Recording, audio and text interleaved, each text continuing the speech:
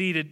So, in our introduction there, we've been looking at this idea of the Holy Spirit after talking about apostasy, after giving us all those corporate examples of apostasy, after giving us those individual examples of apostasy, after giving us those nature's example of apostasy, and telling us, by the way, God tells us how it's going to turn out with apostates in verses 14 and 15. The Lord is going to come, amen. He's going to return, and He is going to judge ungodliness. They're not going to have their say. They're going to be quiet, and God is going to judge them in righteousness and justice. And all God's people said, amen. And so after that, God takes the time and He says, but ye beloved, not the apostates, but ye, God's people. He says, number one, there on your sheet, be building up yourselves on your most holy faith. And we talked about that. We talked about how when we get saved, we lay the foundation of Jesus Christ. But then after that, it's up to us how we build. It's up to us what we build with. We can build with wood, hay, and stubble, or we can build with gold, silver, and precious stones. And by the way, both of those materials are going to be tried by fire at the judgment seat of Christ. God's going to try us and test us, not for our sins, but really, if you think about the judgment seat of Christ, and we've mentioned this, it's obviously for our works, but it's about why we did what we did. Did we do it to be seen of men? That's wood, hay, and stubble. Did we do it because we loved Jesus and wanted to obey Him and wanted to please Him? That's gold, silver, and precious stones. So, building up yourselves on your most holy faith. Last week we talked about, number 2, praying in the Holy Ghost. So number 2 there, praying in the Holy Ghost. We went, of course, to Romans chapter 8, and the Holy Spirit intercedes for us with groanings which cannot be uttered. And if we could put it this way in regards to praying in the Holy Ghost, let's make sure we're staying on praying ground. You know what that means? Keeping short accounts with God. Amen. Confessing sin and asking. I think we closed our lesson last week with saying when we pray, why don't we ask the Lord to lead us? Ask the Holy Spirit to bring people to mind. Ask the Holy Spirit to bring things to mind to pray about. Amen. And He can certainly help us with that. Number 3, verse 21, we have here, it says, keep yourselves in the love of God. So, number 1, we're to be building up ourselves in the most holy faith. We're to be praying in the Holy Ghost. Number 3, keep yourselves in the love of God. Now, this statement, have on your lesson sheet here, has been the victim of many theologians. That's right, Tommy, amen.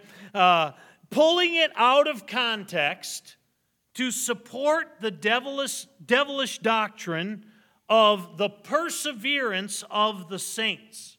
The perseverance of the saints. You say, Pastor, I have no idea what that is. And that is simply, or those that are truly saved must keep themselves saved. This is false. Okay, you cannot keep yourself saved. No more than you could save yourself. See, there are people that teach Jesus Christ, Brother Hauser, makes the down payment, but it's up to us to keep up the installments. Well, that's nice, but it's not going to work because I'm going to miss a payment or two. And then I'm in trouble.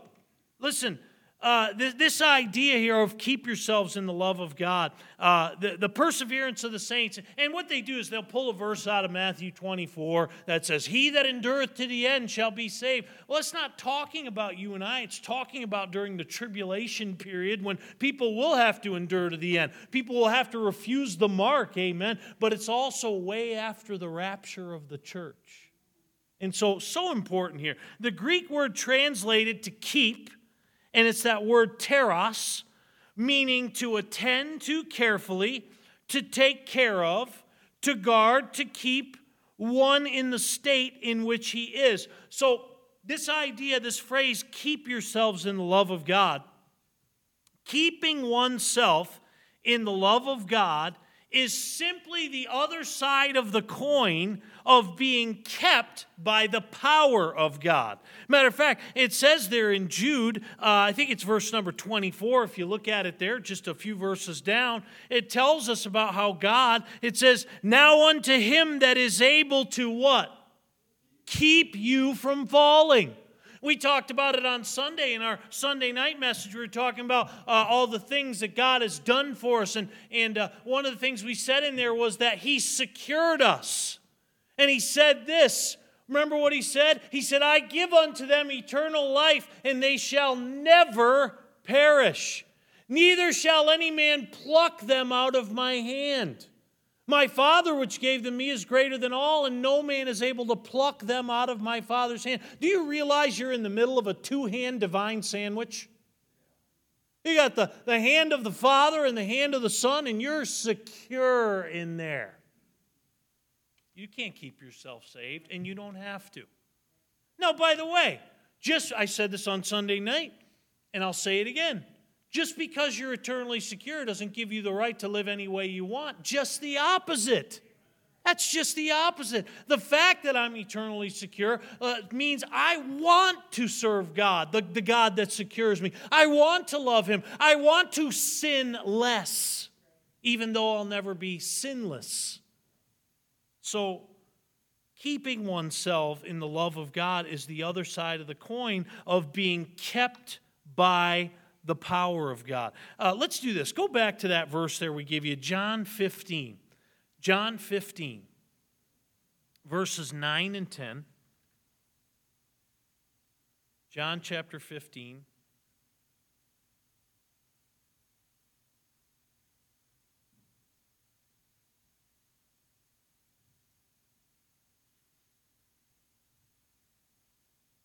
And here he's telling us about keeping ourselves in the love of God. Not keeping ourselves saved, but keeping ourselves in the love of God. He says in John 15, verse 9, he says, as the Father hath loved me, so have I loved you.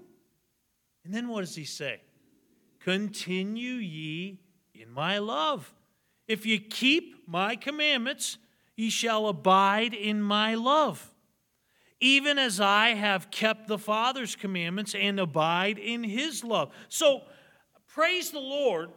We have a note here. Praise the Lord that we can never be outside of God's love. We give you the verses there in Romans 8, 38 and 30. I want you to go to these. I've quoted these a couple times within the last couple of weeks, but they are wonderful verses. If you mark your Bibles, I would highly recommend that you mark these two verses. These are my wife's life verses. I remember asking her years ago, we were talking about this. I said, do you have a life verse, honey? She said, I have two.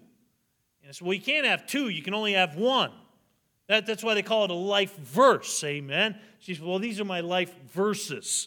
And that's, of course, Romans 8, 38 and 39. For I am persuaded that neither death nor life, nor angels, nor principalities, nor powers, nor things present, nor things to come, nor height, nor depth, nor any other creature shall be able to what?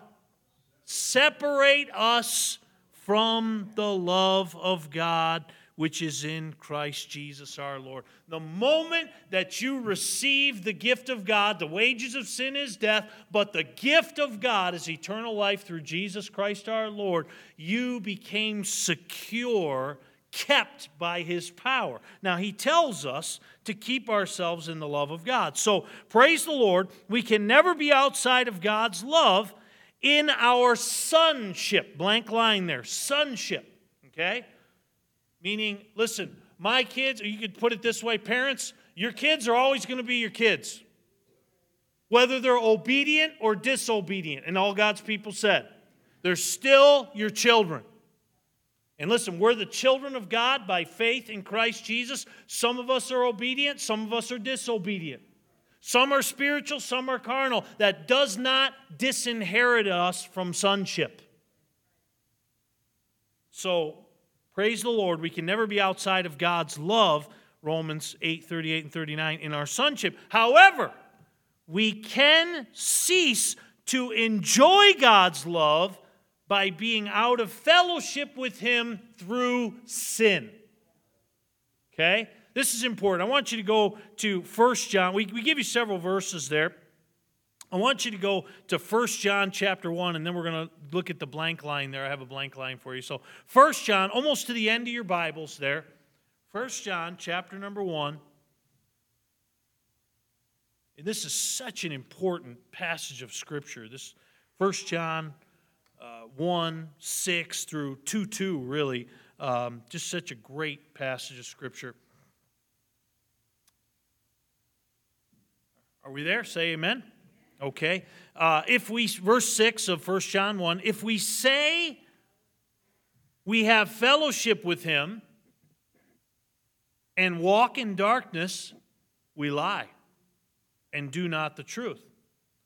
But if we walk in the light, as he is in the light, we have fellowship one with another, and the blood of Jesus Christ, his Son, cleanseth us from all sin. If we say, I love this, if we say we have no sin, we deceive ourselves, and the truth is not in us. Beware of that one that says, I'm past sinning. Brother Steve, this is the verse I want to show him. If he says, I'm past sin, well, here's a verse for you. And then it gives us this wonderful verse in verse 9. Again, a verse you ought to memorize, a verse you ought to mark in your Bible. Such an important verse. If we confess our sin, you can't confess sin if you say you have no sin. But if you mess up and you fess up here, it says, if we confess our sins, he is faithful and just to forgive us our sins and to cleanse us from all unrighteousness. So you get out of fellowship with God. What does he say? Does he say, anathema, too bad, you're not saved anymore? He says, no, come back. Confess your sins to me. I'll cleanse them. I'll not only forgive you, but I'll cleanse you from all unrighteousness. And I like what it says. Go on there. It says, if we say we have not sinned, we make him a liar, and his word is not in us. My little children, these things write I unto you, that you sin not. And if any man sin. I love that phraseology there. You know why? He says this, I'm writing this to you so you won't sin. Miss Desiree, but he says, but you will. Now, again, that doesn't mean you have to go off into gross sin. It just means God understands. God knows what we're made of. And he's made provisions for sin. That is to forgive sin. The next verse, it tells us he's the propitiation for our sins, the full payment, not for ours only, but also for the sins of the whole world. So, blank line there, write down Revelation 2:4. Revelation 2:4, and that's only a couple pages over here. Revelation 2:4, and I'm going to hustle through point number 4 here. Revelation 2:4, what is that verse? It says this, he says to the church at Ephesus, really to the pastor at Ephesus, he says, nevertheless, I have somewhat against thee, because thou hast left thy first. Leaving your first love is the opposite of keeping yourself in God's love. You say, what does it mean to stay in love with Jesus? That's what it means to keep yourself in the love of God. Just stay in love with Jesus. Confess sin, read his word, spend time in prayer talking to him. Just stay in love with him. He's in love with you. We know that. Amen? Keep yourself in the love of God. Then lastly, number 4 tonight. So we're building up ourselves on our most holy faith, number 1. We're praying in the Holy Ghost, number 2. We're to keep ourselves in the love of God, number 3. Number 4, we're to be looking for the mercy of our Lord Jesus Christ. That's the end of verse 21 right there. Looking for the mercy of our Lord Jesus Christ unto eternal life. And so I'm going to go through this quick. We got 3 minutes here. Believers are to be expectantly looking for the return of Christ. This is my contention. I have friends that believe in a mid-tribulation rapture, even a post-tribulation rapture. My contention to that is, how can you be looking forward to that when all of a sudden signs are going to start taking place and all this? Listen, right now it's our job to just be serving the Lord and expecting him to come at any moment. God's mercy has been prominently on display during this dispensation of the church age. And that's simply this. What is mercy? Mercy is God not giving us what we deserve. Brother Anderson, when I look around at America and I see how she's going, I thank God for His mercy.